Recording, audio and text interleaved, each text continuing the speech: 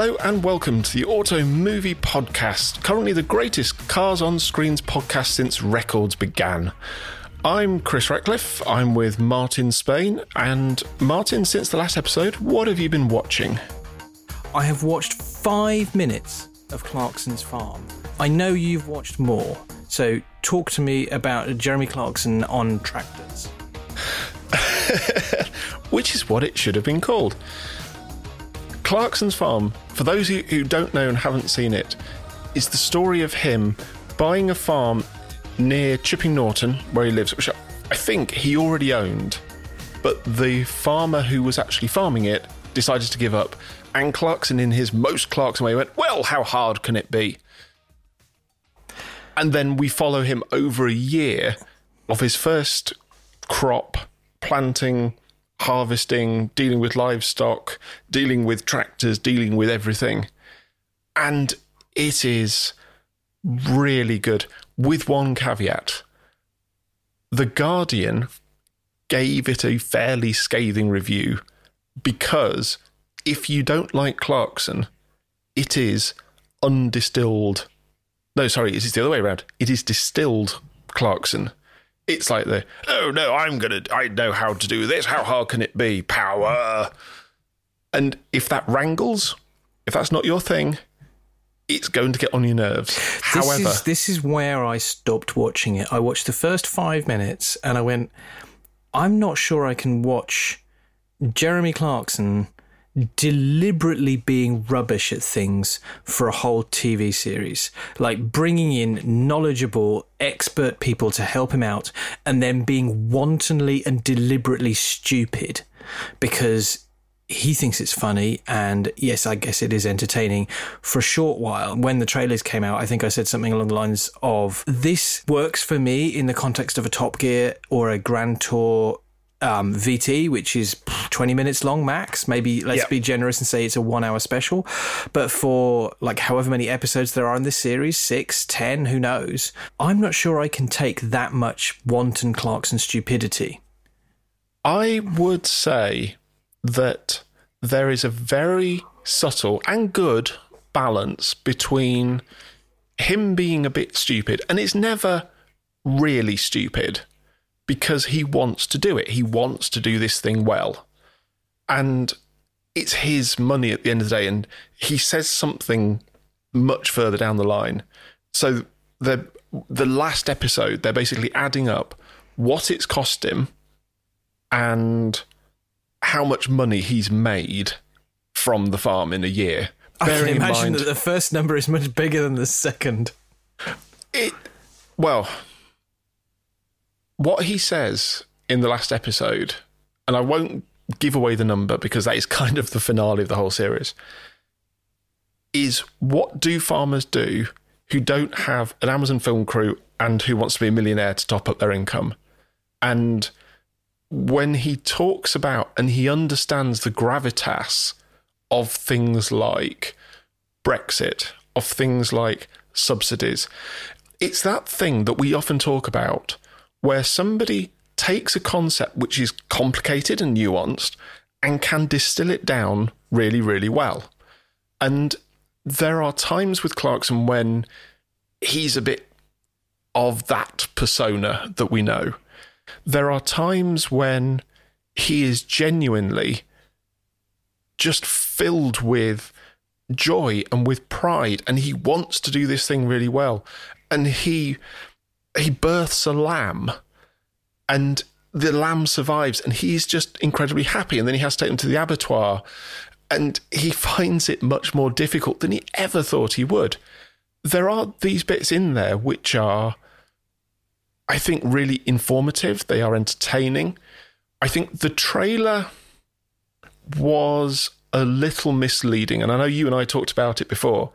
And having watched the whole series now, as I have, the idea that the trailer sets up this jeopardy. So it sets up this, no, I know how to do it. I'm Jeremy Clarkson, power.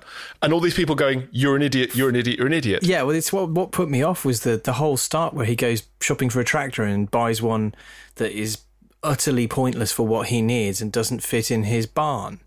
And which is such a Jeremy Clarkson Top Gear thing to do, of buying this giant overpowered tractor just because it's a Lamborghini. And I felt like, yeah, that works if you're on the Grand Tour and this is just a passing gag. But you've actually done this and presumably paid an awful lot of money for something that is utterly unsuited to what you're doing. And you want to be taken seriously as a farmer, and you've done this. Is this just a gimmick to sell your TV show, or are you genuinely going to wantonly persist with this stupid tractor and be bloody minded about it because it says Lamborghini on the front? I think I know the answer to that one, but that's what put me off. I watched the first bit and went, oh no, he's gonna buy a ridiculously overpowered tractor for what he needs, and it's not going to work, and it won't fit anywhere. And my heart kind of sank at that point, and so I didn't have a great deal of time to watch the whole thing, so I just went, I'm just going to stop, and I'll wait for other people to tell me whether it's worth me continuing or not. What I would say is, the first couple of episodes, there's a lot of how hard can it be?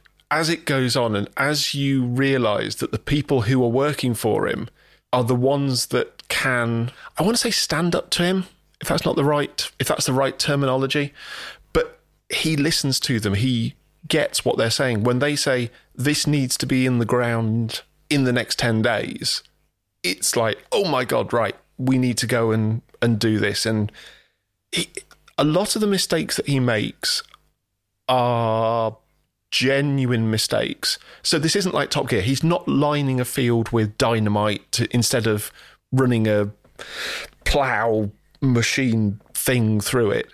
It is more nuanced than that, but there is this sense of he is learning, and he's actually quite, I think, he becomes that character for the audience where we don't get how difficult farming is. You know, you're driving up and down in a tractor or a combine harvester. How hard can that be?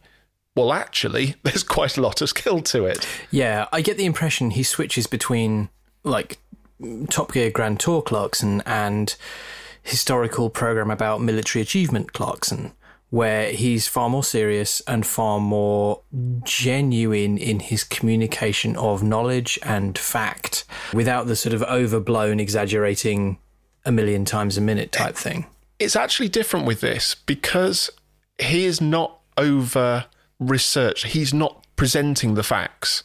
His role in this is of a trainee, of a wannabe, and he completely throws himself into this thing of, why do I need that? What does this do? Why is this damage wrong?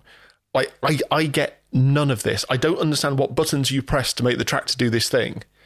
And he never sort of goes, well, you know, in 1972, government subsidies were this, and since Brexit came along, then this has happened. It's just like, hang on, you know, it's like you were running a farm. You would say, you don't care what happened 30 years ago, for the most part. You go, what's this costing me? What do I need to do? How do I make money at the end of it? Let's see how much money I make at the end of it doing it. It's worth a watch, I think. I think stick through the first couple of episodes. If it gets too much, I would be really, really interested to see what your feedback is in the next episode. We can come back to this in the next episode, because obviously this is slightly on a tangent to our normal coverage, but it is Clarkson. It has, you know, a little bit of car content, albeit tractor content. And this is one of the three Grand Tour presenters doing other things with Amazon. James May's done Our Man in Japan, which I really thoroughly enjoyed. He's done his cooking series, Oh Cook, which I also thoroughly enjoyed. But they don't appear to be James being anything other than James. And perhaps this is just Clarkson being Clarkson. I will go back and give this another try. But in terms of other car content, what have you been watching? Did you catch any of the IndyCar? I want to say IndyCar. This is like the NTT IndyCar series, brought to you by cheesy sandwiches and this fizzy drink we like. I did notice they sponsor. I can't even remember what it is they were sponsoring, but I was watching the IndyCar from Detroit, and like messages were brought to you by, you know, cheesy Watsits. What I really love is the onboard cameras that they've got, and it's only like 4 onboard cameras, and they're all sponsored by the teams that are like the team's main sponsors. So there was one that was like, here's Takuma Sato on the sanitizescreencleaners.com car. I hope that's true. I hope that's true. It's genuinely something like that. I'm gonna have to look it up now. But yeah, I really like IndyCar, and actually, in the last episode we talked about the coverage and the gaps that you get while NBC are on a break. And I don't know if you've noticed in Detroit that Sky now have Tom Gamer doing interstitial bits. Yes, I had, and sometimes it works. Sometimes I've definitely heard some producer on the comms saying, "You're on now," which made me go, "Oh, this is a little bit amateurish," or "This is clearly, this is a first go," but it does make a difference. It does make a difference to not just have what it feels effectively like, that locked off camera you get on the Nürburgring 24 coverage, which is just basically the camera that's on a tripod at the end of the pit lane, and you just see the main straight. I don't know if they still do that, but they used to be on the Nürburgring 24-hour coverage. At night, they just gave up. They didn't do anything. The helicopter's not flying. The Marshals Post people, everyone just went home, and they left this one camera running on a tripod, and you just watch a bunch of lights in the darkness go past with no idea what was going on. And IndyCar, when it went to an ad break in the UK coverage, always felt like that, where you're just like, "Hello, is anyone there?" And there would be these deathly silences. This is better, but it still feels a bit scruffy and less like it was filmed through a potato. What I do find is when I watch it, I'm in awe of how hard it is to drive an IndyCar and the places they race. Detroit, was it Belle Isle in Detroit? That race where they're enduring like 50-degree heat in the cockpit, and it's a really bumpy, horrible track that doesn't appear to have anything like a main straight for you to kind of relax on. That is some hard work. Did you see the scoops that they put on the top of the aero screen? I did. They did have a bit of a pikey 3D printed in the back of the garage look to them. But again, I was always in favour of the aero screen when Red Bull tested it and Sebastian Vettel went, "Oh, I feel a little bit sick." And after Formula one One, lap. Yeah, after one lap, Formula One binned it and went with the halo. And I thought, that's just dumb. How is it you can't make this work? When you see it on the IndyCar, my brain's a bit like, I kind of prefer the halo, if I'm honest, because it gets around that problem of the airflow. But yeah, the IndyCar coverage is actually really, really good, and the season is shaping up to be classic. So, I mean, if you're not watching motorsport and you're kind of a bit bored of Max versus Lewis on Formula One, or you want something different to watch, then I can highly recommend the IndyCar coverage. One thing I will also say is, if you are in a country that can't get these broadcasts, or perhaps you are unable to pay for Sky, or you can't get reception, reddit.com/r/motorsport streams is your friend. Say no more. What are you drinking tonight? Because I've just realised we haven't covered that. That's a good point. What am I drinking tonight? Well, what I am drinking is this tiny little bottle of Ardbeg, the 10-year-old, which Chris has sent me in a box full of other small whiskey samplers. Now, I do like a bit of Ardbeg. I have had the 10 before, but it's been a while, so I'm just enjoying that at the moment. I also have like a whole load of bourbons, because you're determined to try and get me to like bourbon. I'm not determined. It was purely because I think if you just went to the shop and you bought a bottle of whatever, that's going to be quite one-dimensional. So you've got a small selection there. I have actually dug into my cupboard and dug out a Laddie 10 from Brookladdick, which is... Oh, I had that. I think I gave you a bottle of it because I thought it tasted rank. I bought some because everyone went on about it, and I drank it and went, wow, this tastes worse than Tennant's. We got a tweet from Lewis Craig, one of our long-time listeners, who pointed me at an article from The Guardian by Tim Jones? Tim Jones, who watched all of the Fast and Furious films in 24 hours. Speaking of doing your homework. And the headline is, "My brain has liquefied."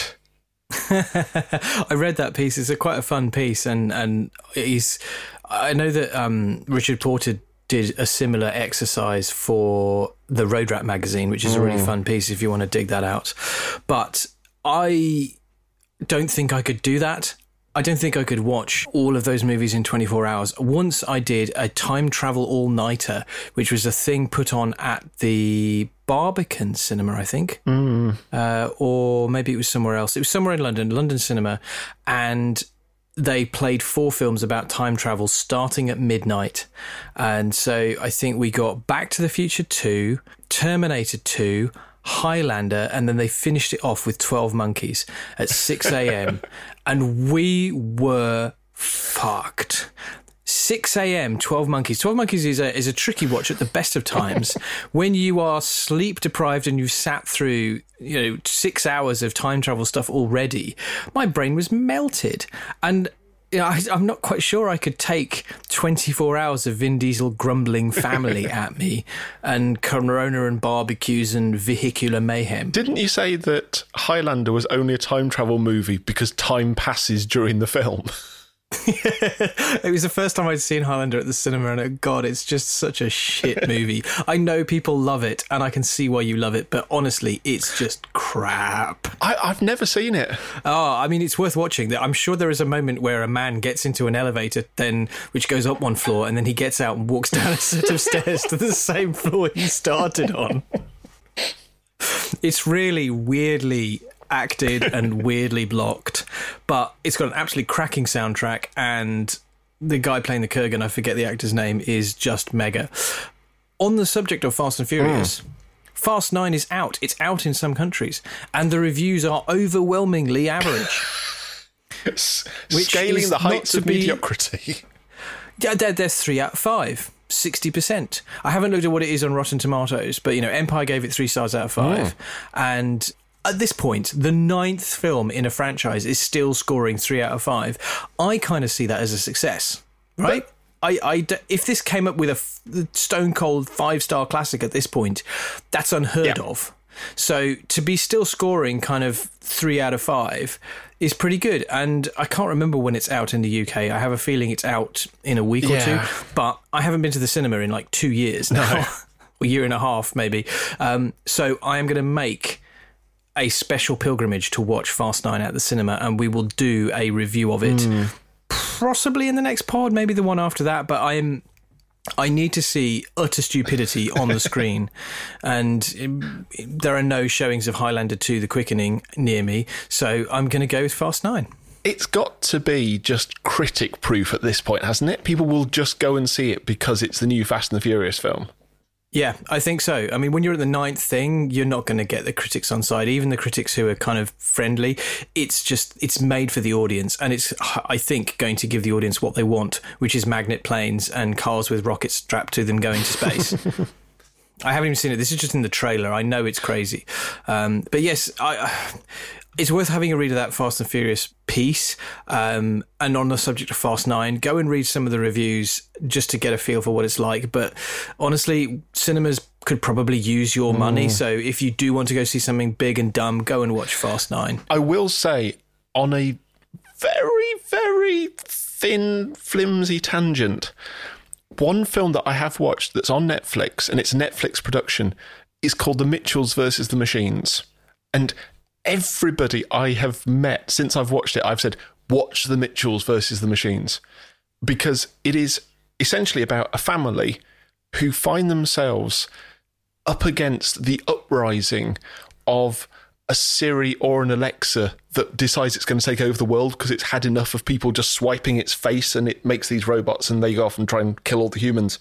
And on the car note, because there is a road trip element, he says, try not to give too much away, they all pile into an American station wagon, which, if you look carefully, the make of the car is a Sturdy and the model is a Sensible.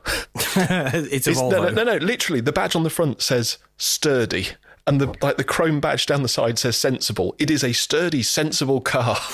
I like it. I know for a fact that my son's seen this. I can't remember if maybe he watched it while he wasn't feeling very well or something, but I know they've seen it and really enjoyed it. I have not seen it yet, but I know it's been really well reviewed, so we'll try and catch that at some point, no doubt. But speaking of films that rubbish American cars, well, speaking of films that we saw at the cinema, I don't know about you, but when I was a much younger man, Gone in 60 Seconds, the 2000 Nick Cage, Angelina Jolie and others film, was a big one growing up. Went to see it at the cinema, had it on DVD, I think I've got it on Blu-ray. Loved that film, watched it back to front, watched it every which way.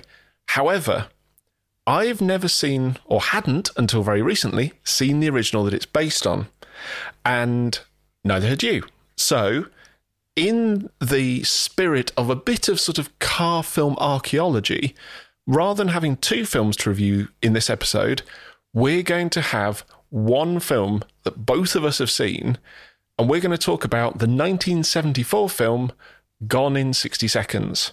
We should add, before we go any further, you can go and hear us talking about the 2000 remake of Gone in 60 Seconds on episode 13 of the Automovie Podcast, where Chris argues why it's brilliant and I tell him that he's wrong. Rather than have that argument again, shall we talk about... Because... So...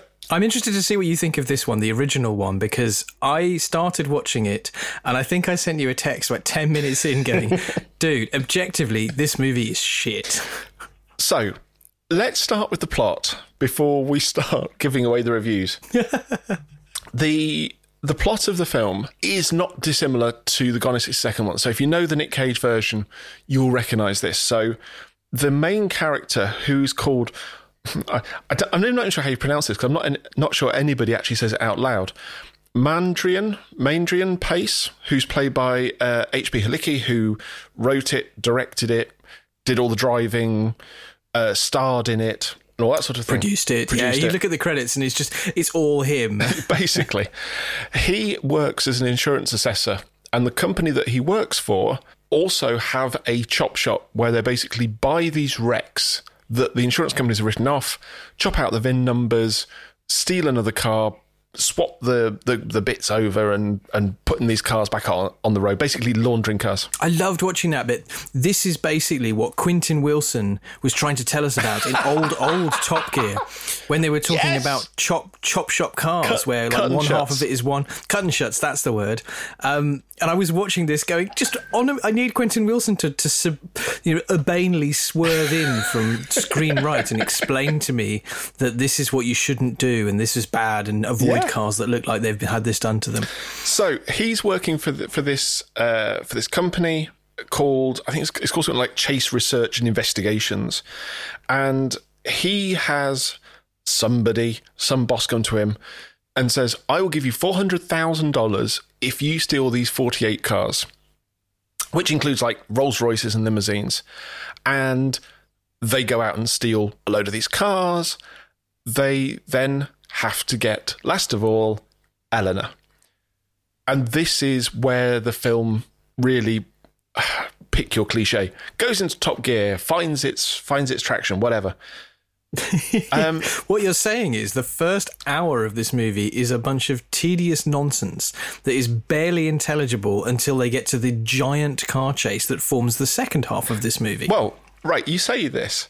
The IMDb trivia page for this film is immense. So, you know, like when you watch something on Amazon Prime, they've got the X-ray bit down the side.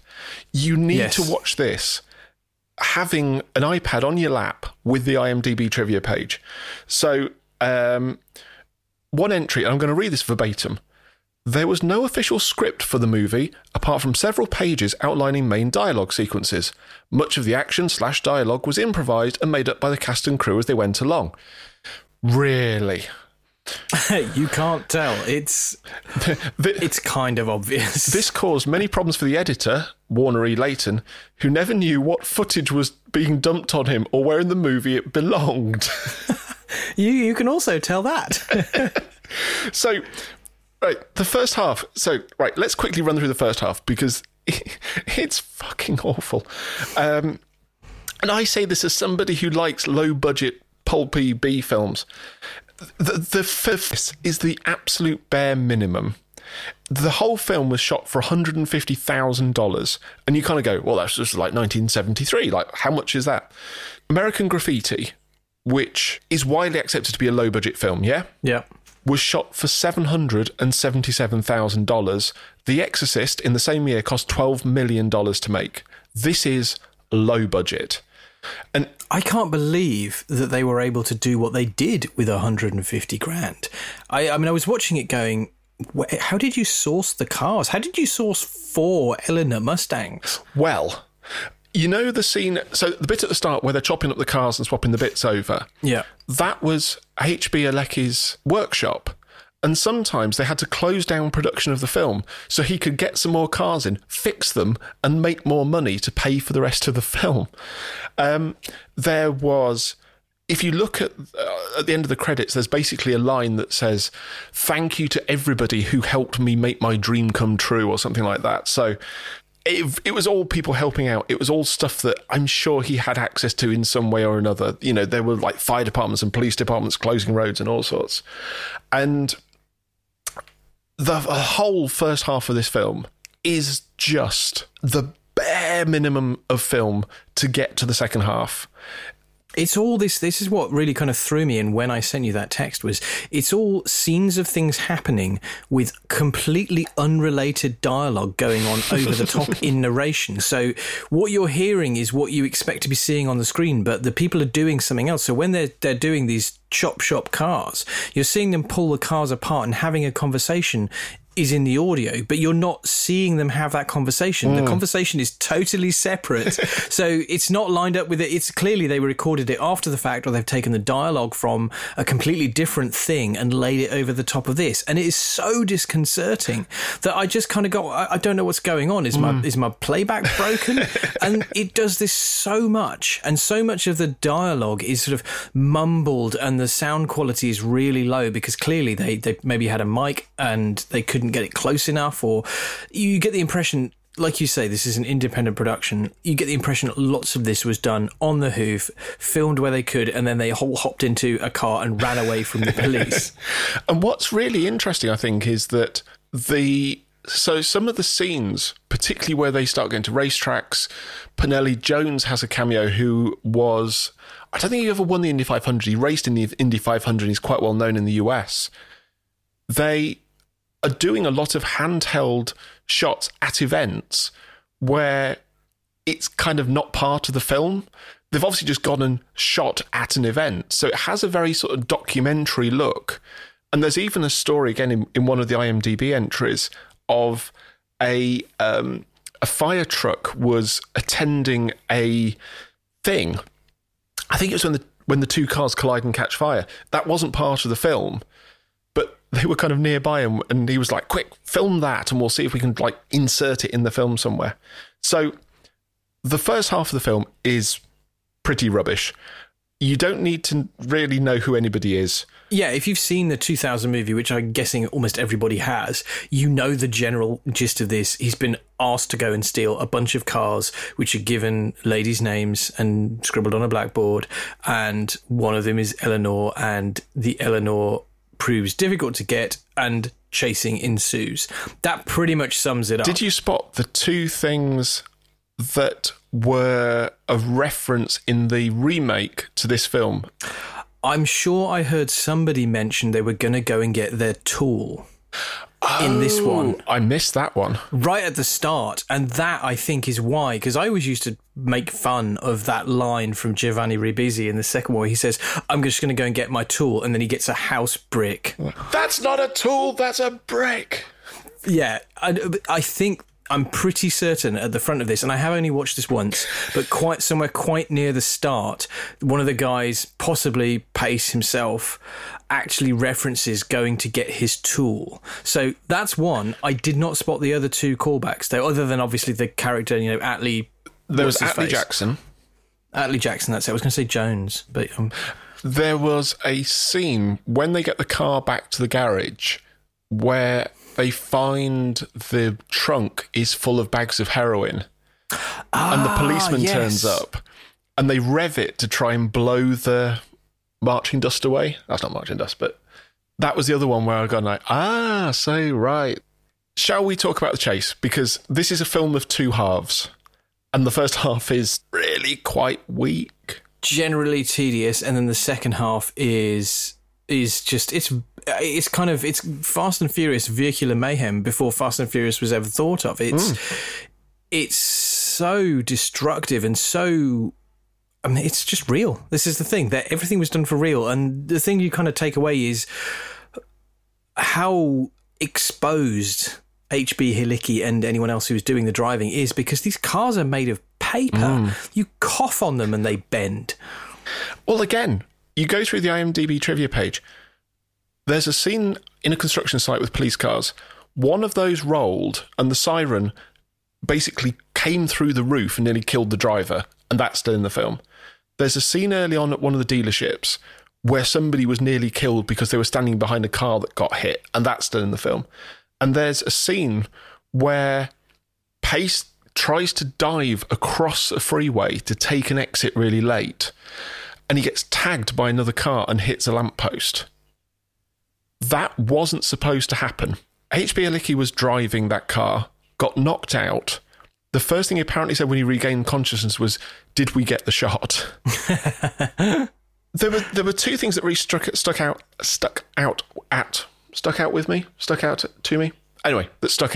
about particularly this chase. The one thing that I really missed in the remake was this sense of a big chase. So we have the thing where they're doing the chase around, like going through streets and alleyways, and then they're going around the docks, and that's when they get hit by the wrecking ball, and it's like, are you okay? Because you've kind of gone through a wall. Yes. Whereas with this, they're chasing down highways, they're chasing through city streets, they're chasing like down sidewalks and stuff. And apparently most of the people watching in the background aren't extras. And so basically for the production, they went to a county auction and they bought old police cars for like $200 a pop. And people were stood at the side of the road, and this yellow Mustang goes flying past with like body damage. 4 police cars are chasing it, and somebody would get hurt, and like the rest of the cars would carry on, and like the crowd are sort of having a go at these actors, going like, "Wait, you're the police. Why aren't you stopping? Why aren't you helping this person?" And they're like, "We're like not actually the police." And there's one scene where they stop at the police stop at a gas station, or the characters of the police, and it's this biker gang just happened to be at the gas station, and they start heckling the police because they don't realise it's a movie. You get that feel of, you know, all the things they say about French Connection, where it's not kind of a stunt in the sense that we know now where, you know, like when they're filming Batman Begins and they just seal off half of Chicago so they can drive a tumbler. Yeah, this feels like they're just getting away with it. That was the thing with the French Connection car chase. You look at it and go, geez, they're so on the limit of what the car would handle. And if things had gone seriously wrong, then there would have been maiming, if not death. Oh God, yeah. And I think that's the thing with this movie. There's a jump at the end where Eleanor clears a bunch of cars via a sort of like a bonnet ramp at the end, and the car hits 30 feet in height and travels 128 feet, which is pretty impressive on itself, and it doesn't have the aid of like a gas ram or something that they, you know, like they use in many movies now to make cars flip or travel great distances. They cheat and use compressed air or compressed gas to push a ram to force the car to do things. This is just them driving, and when it landed, HB Hilicki compressed 10 vertebrae in his back and never walked the same again. And when you watch it, because of course it's shot in slow-mo from like 3 different angles, and you watch the car from the side view and it pitches forward and it just smashes into the ground, and you can just see bodywork bending like paper, and you feel like going, oh my goodness, what on earth were you thinking, and how on earth did you think it would be a good idea to strap yourself into these things? Because these 70s cars were just built like shite.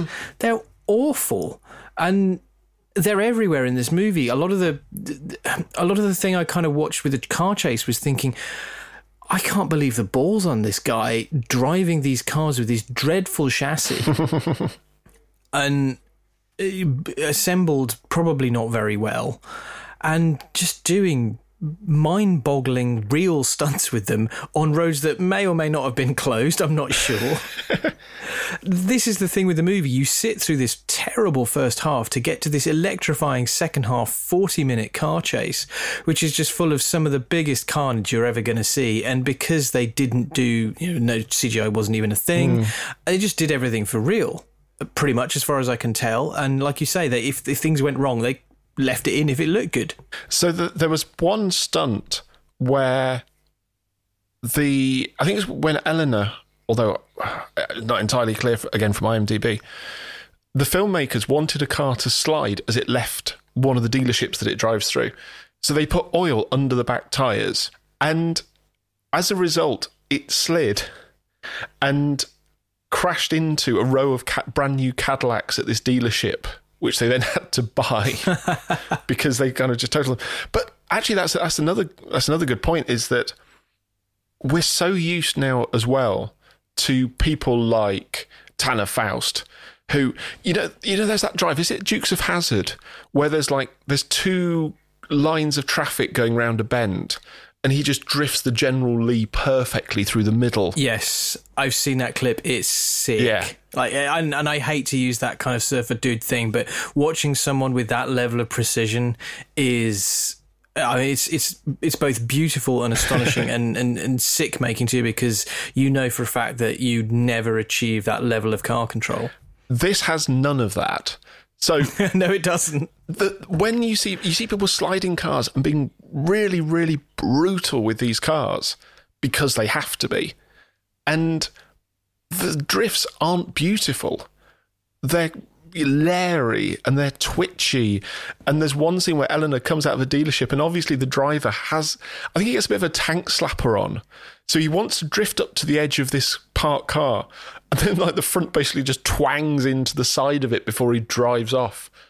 And yeah, it's just so raw in what it does. It doesn't have the comedy necessarily of something like Blues Brothers, or the budget for that matter, and I think every dollar they had must have ended up on the screen. Or paying fines, I'm not sure. And one thing as well, going back to the jump you just mentioned, particularly when you see it side on, and you see the shockwave travel up the body as it lands, and then you think, hang on, this also featured in the remake, because there's that scene when they're driving across the Golden Gate Bridge, and Nick Cage hits the ramp on the back of the ambulance, flies gracefully through Uncanny Valley before landing. Yes, that's the thing. At least this was just like some cars that were in the way because of circumstance. It wasn't like I'm just going to jump over 10 cars on a bridge and land and somehow drive off. But the one thing that I do like about the end of the film, and I'm not, I don't know, can you even spoil this film? Is that somebody has the capacity to actually tie the story up and actually kind of, I think the ending is actually more satisfying than the remake. I mean, you've sat through an awful lot of shite to get to this point, but... Yes, true. It's like somebody's actually thought about this, and it has this really neat little end. And I found that incredibly satisfying. And I loved it. I think if you watch the film, the first half is rubbish. Nobody can tell you otherwise. It's not, you can't really defend it. It's like the worst indie film you've ever seen. Yeah. Only it's shot in the 70s and you can't hear what's being said and there's no discernible plot. If you hadn't seen the remake, you really, really would struggle with this. Yes. But you've just got to kind of skip to like 55 minutes in and then all hell breaks loose and just continues to break loose for like another 40 minutes. It's almost just like a series of things that happen. It's not like one chase. So in Gone in 60 Seconds in the remake, it's kind of one chase. So they've got Eleanor, the cops in the E39 that isn't the M5 are kind of stalking him. Oh, they spot each other. Right, go. And it's like one chase, big jump, off to the docks. Whereas with this, you could almost have put each bit of that chase in any order. And you could even just watch any one of them and kind of go, oh, that's quite satisfying. And then you watch it again and you think, hang on, where was that cameraman standing? hang on, this isn't sped up like a lot of films were in the 70s. It's a bit like Gumball. The bit early on where they're driving through downtown Manhattan at yeah, my favourite bit. I love that bit so much. It's brilliant. But again, this is almost like Ronin, because I said when I talked about Ronin on this, the film itself is fairly mediocre and you're only watching it for the car chases. With this... And Robert De Niro's expressions in the car chases. Yes. This is kind of like, you know when you get a really bad stereo and you turn the treble right up and you turn the bass right up? This has even less story than Ronin. Like, the film, if you took the car chase out, the film would just be unwatchably bad. However, the car chase exceeds Ronin, honestly, I think, for me. I think it is just so over the top. I think it is so daring. I think it is just impossible to replicate something like that. I think it outshines the big budget remake just for the car chase, not for the overall film. For the car chase, I can remember watching the big budget remake and enjoying it kind of in its orange glossy grad filter silliness. But the problem I always had with it was all this amazing machinery on screen that just never got driven. And the one thing they did was the Eleanor chase, because of course I didn't know about this movie that it was a remake of, and didn't understand why the Eleanor car was special. And I wanted more car chasing with the other cars. Interestingly, there was going to be a sequel to this original movie called Gone in 60 Seconds 2. I think The Junk Man was its subtitle or something. And H.B. Halicki again started filming this sequel in 1989 and was unfortunately killed during a stunt sequence for the film, which obviously never finished.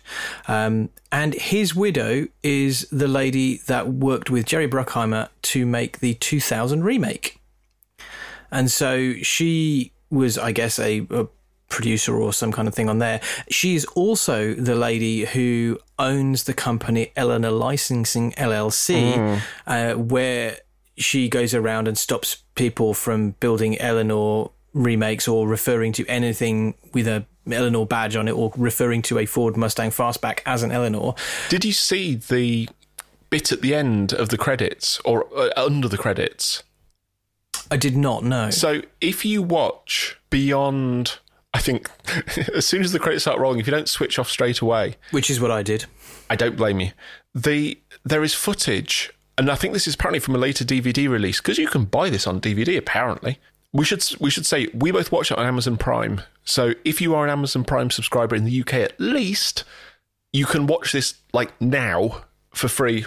But yeah, so if you don't turn off straight away, under the credits, they have H.B. Halicki's widow, whose name I've already forgotten. Denise, being driven in the original Eleanor at some later event and basically doing skids and donuts and all this sort of thing. And that car was just utterly mangled. And I think it is like the original. And it's got just like Gone in 60 Seconds daubed on it in paint. It's properly...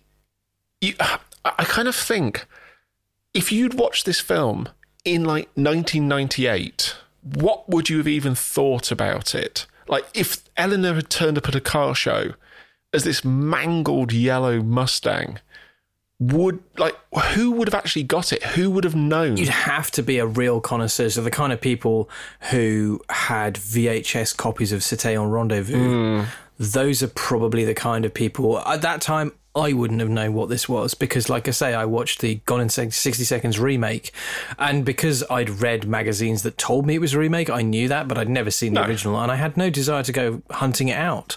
And to be fair, I doubt we would have watched it if we weren't doing this podcast. Yeah, absolutely. But it's a really interesting thing to go back and look at, this 70s smash and grab style of filmmaking that let them get away with this stuff that you just could not do. This could not be done now. And I imagine one of the reasons why the 2000 remake has the car chase it does is because there was just no way of them being able to top the first one. There's no way they could have done it. The budget would have had to be tripled. And even then, I don't think they would have managed it. So you can kind of understand where the why they went the way they did with the remake. What I will say about this, interestingly, this, as we said earlier on, was made for $150,000. It made $40 million at the box office. That is astonishing. That is some serious performance. And I was looking for reviews of this online, and I found a few that say, it's kind of rubbish, but the car chases are great. And I found one which I cannot find now, of someone who said, I went to see this in the cinema, and this was exactly what we wanted. We got 50 minutes of car mayhem. This is the guy's the car king. He's the best stunt driver in the world, blah, blah, blah, blah. But someone who clearly went to the cinema in the 70s wanting dirty B-movie trash with cars getting destroyed and felt like they got value for money. And it's clear that quite a lot of people felt the same way, because for it to make $40 million is just, back in the 1970s, is astonishing. Let's move on now to what's happening online. And given that it's Pride Month, what I wanted to do was highlight some of the LGBTQ plus creators out there in our car world. And I kind of hit a bit of a brick wall with it, frankly, which... I don't know what that says about the car community, or whether the interest in such things is waning for those people, or honestly, if they've got better things on their minds. So we've talked in the past about Charlie Martin, who not only designed our logo rather brilliantly, but also has a YouTube channel which is well worth a subscription, documenting her racing exploits. Richard Morris, who is a name I will come back to in a second, he also does some stuff on YouTube which is well worth a watch.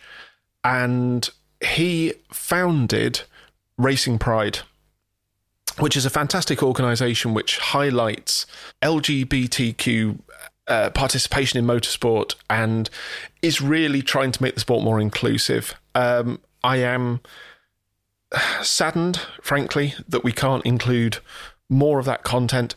If anybody's listening to this and you know creators who are doing stuff out there and want to shout out or deserve a shout, please let me know. I would be more than happy to cover that in the future. Also, go and check out at Racing Pride on, I think it's at Racing Pride HQ on Twitter.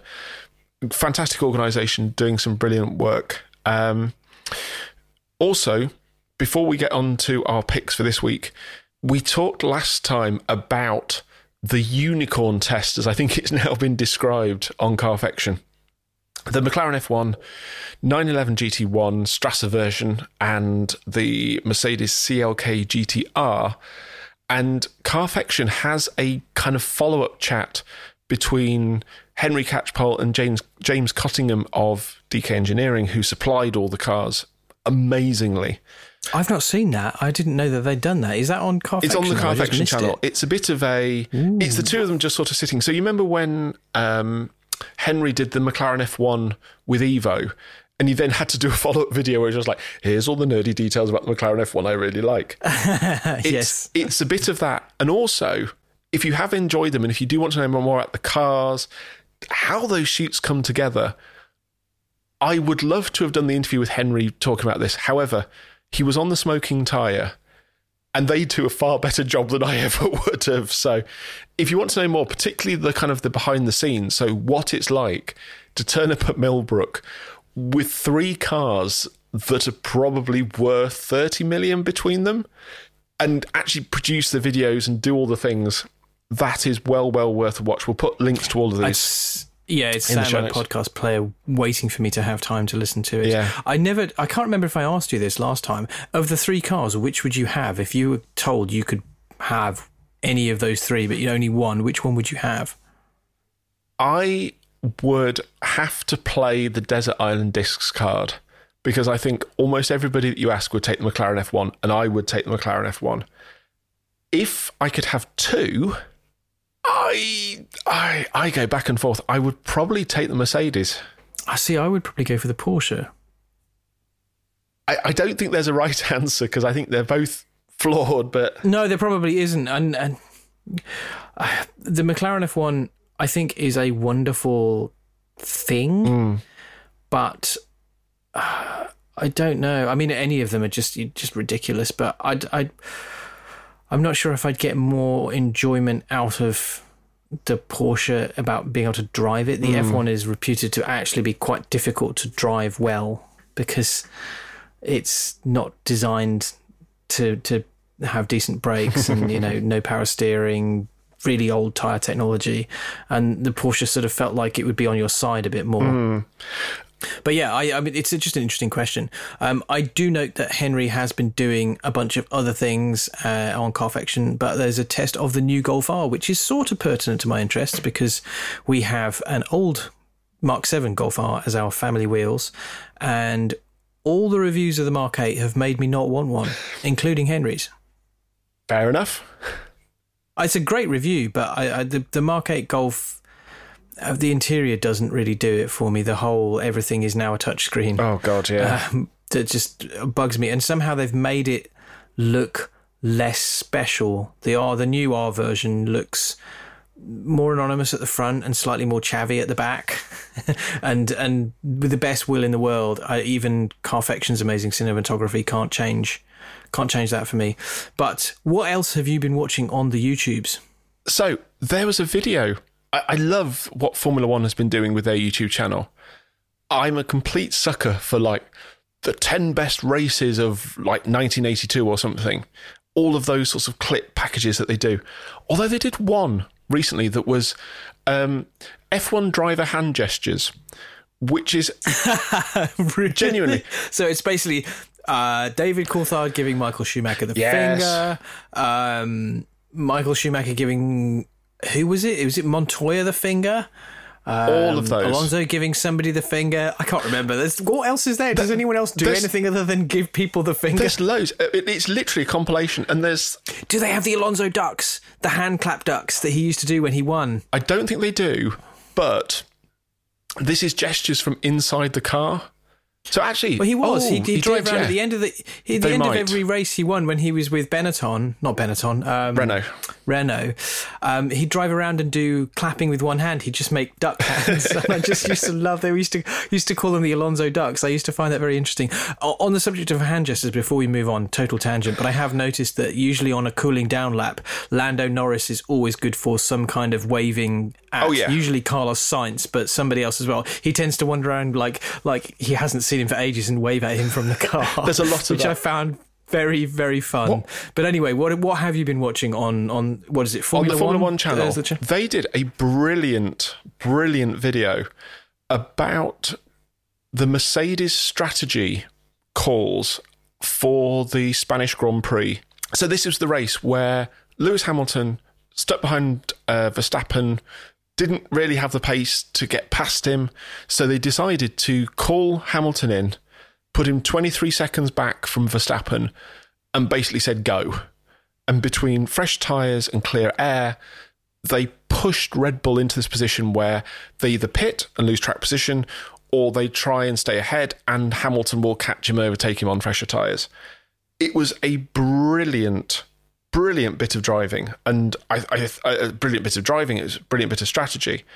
What they do in this video, which is that thing that the internet does so well, is they take you through the race. They have the onboard driver and race engineer, and it's sort of like all this sort of thing.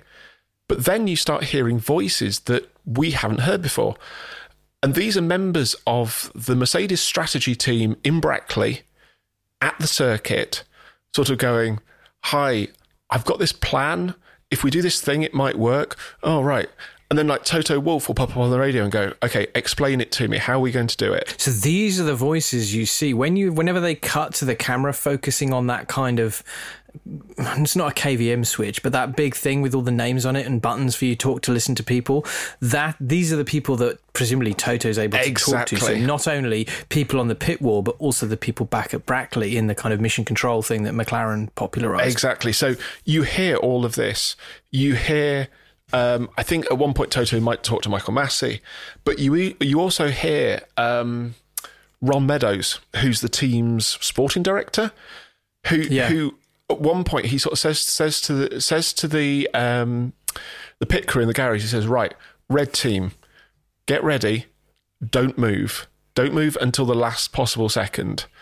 And then you hear the engineer sort of come on at the very last second, as Hamilton's like, 2 corners from the pit entry, sort of going box, opposite to Verstappen, box.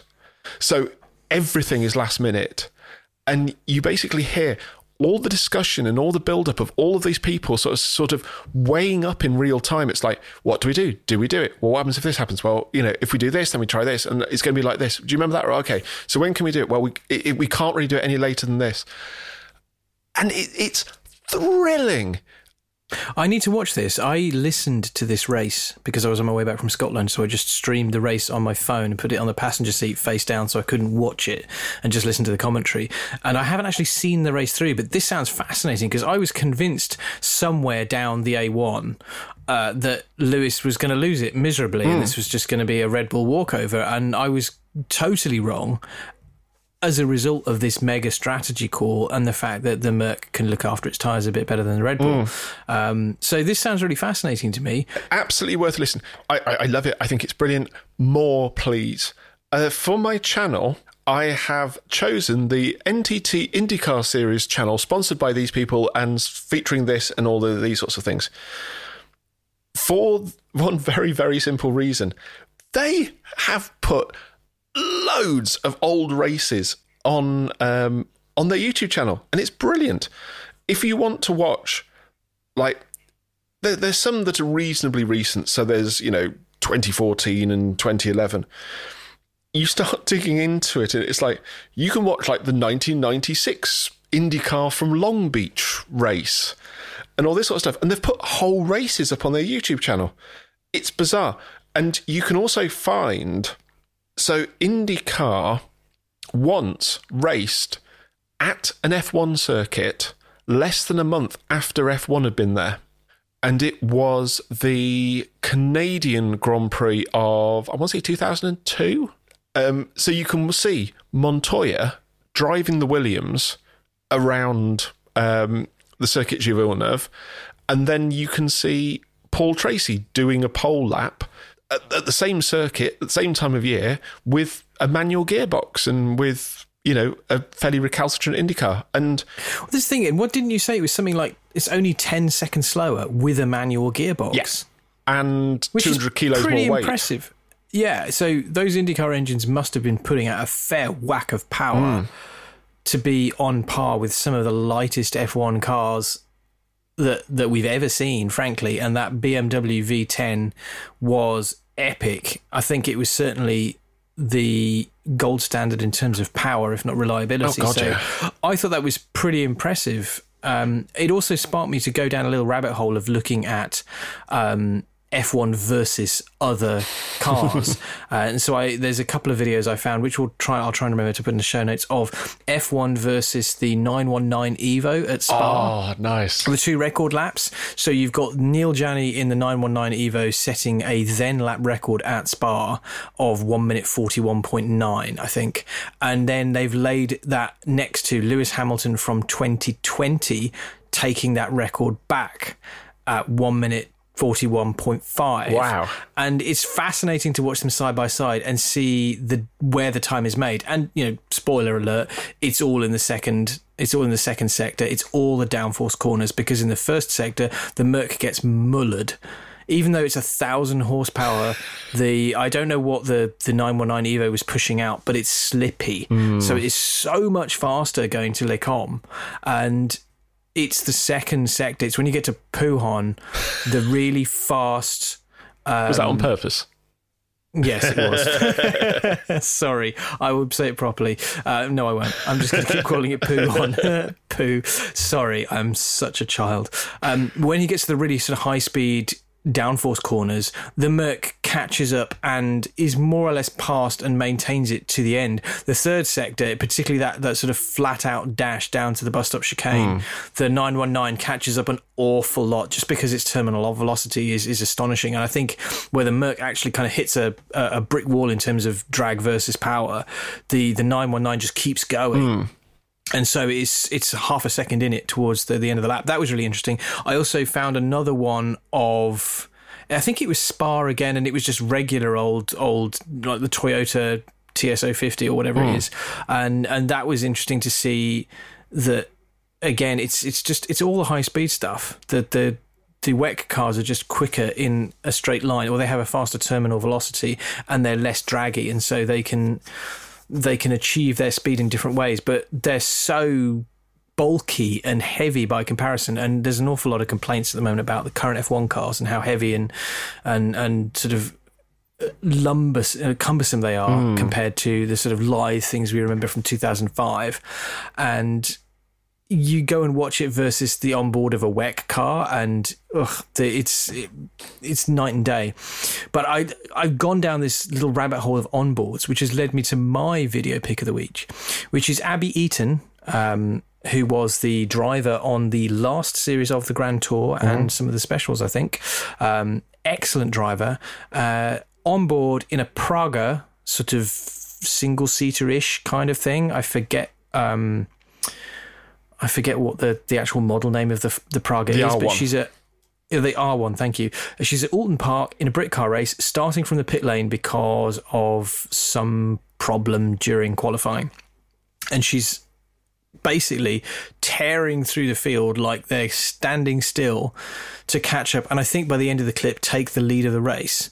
And it's just fascinating to watch a driver. Okay, some of the cars she's so much faster than, like that the video of the Lotus Elise going through the pack of other Elises at Bathurst. At Bathurst, yes. There's a degree of luck in some of it, but also just the driver skill. And it's also that Praga, you'd think looking at it from the outside would be just so smooth and easy to drive. Her hands are all over the place. It looks brutal to drive.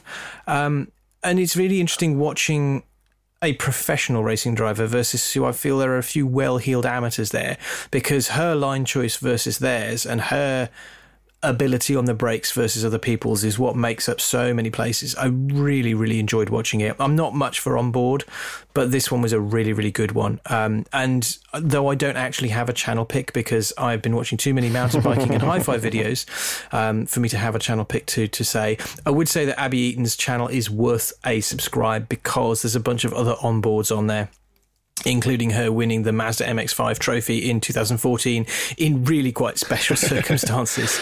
So I think those would be my picks for the week, but really, really watch that onboard from the Brit car because it's just so special. And it did make me think, I wonder how that first series of Grand Tour would have been received had they not had the American guy, the NASCAR driver, Mike, what's his face, in there, and had they had Abby from the word go. I wonder, it's a shame because I didn't think she got a fair crack at being a TV stunt driver because she was so good in those series, clearly super talented. I'd love to have seen her on more. So yeah, there you go. But do give that video a watch and do give her channel a watch too, because there's some good stuff on there. And also a Racing Pride ambassador. Yes. With that, I think we've come to the end of this week's podcast. When was the last one we did? Like 3 weeks ago? Something like that. Time flies. We're sorry. We would like to be on a more regular schedule, but, COVID and lives and small children and other things. So we will try and get back to you with another show. I am wondering whether we should do another one of those kind of chatty shows next time and kind of alternate those with film reviews. So we're not pressed to do such massive research every time, because one of the problems with putting this together behind the veil a little bit is deciding what to watch and then making the time to go and research it, watch it, come up with some coherent thoughts, or in my case, some rude things to say about it. So perhaps we will do an alternate sort of chatty show and then review show like we have here. And thank you all very much for listening. Please do subscribe on your podcast repository of choice. Please tell other people about the podcast, share the word and so on. It does make a big difference to us. We will see you next time. I think we're all off to go and crash a Ford Mustang into a lamppost. Until next time, everyone.